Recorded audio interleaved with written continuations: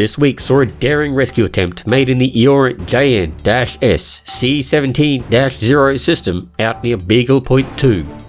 Commander Felix Macedonica found out the hard way that jumps between systems using a synthesized frameshift drive boost can only be made if all materials for the assist are in your possession. Finding the 29 light-year unassisted jump range of his Lakon Type 6 Apostata 3 tantalizingly short of the required 30.3 light-years required to escape the fate of being permanently trapped between two systems, neither of which having a planetary body containing the germanium required to fabricate a frameshift drive boost. After posting a story of his plight on the Pilots Federation Explorers board, numerous commanders offered potential solutions.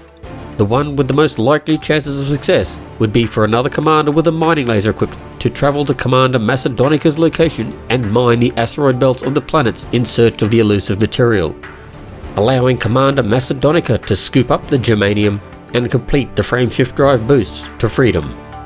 In stepped Commander Chiggy von Richthofen, who declared that he would set out to attempt such an audacious rescue.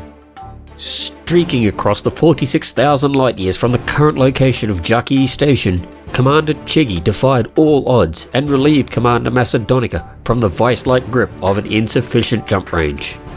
In a brief statement to Radio Sidewinder News, Commander Macedonica said, "I still find it hard to believe all of this took place over 48 hours.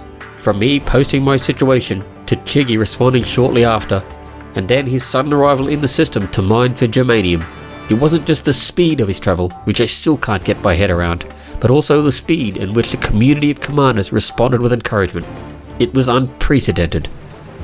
I've heard talk of camaraderie before, but never really appreciated it, until now.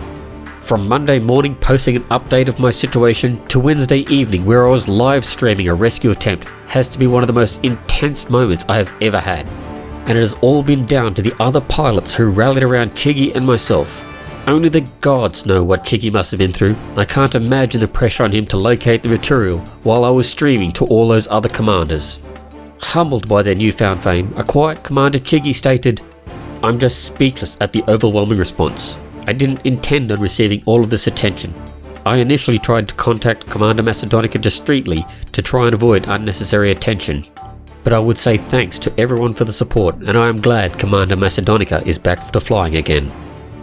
After the successful rescue, numerous other explorers have confessed to now going out and adding a small mining laser to their expedition vessels to prevent a similar fate befalling themselves.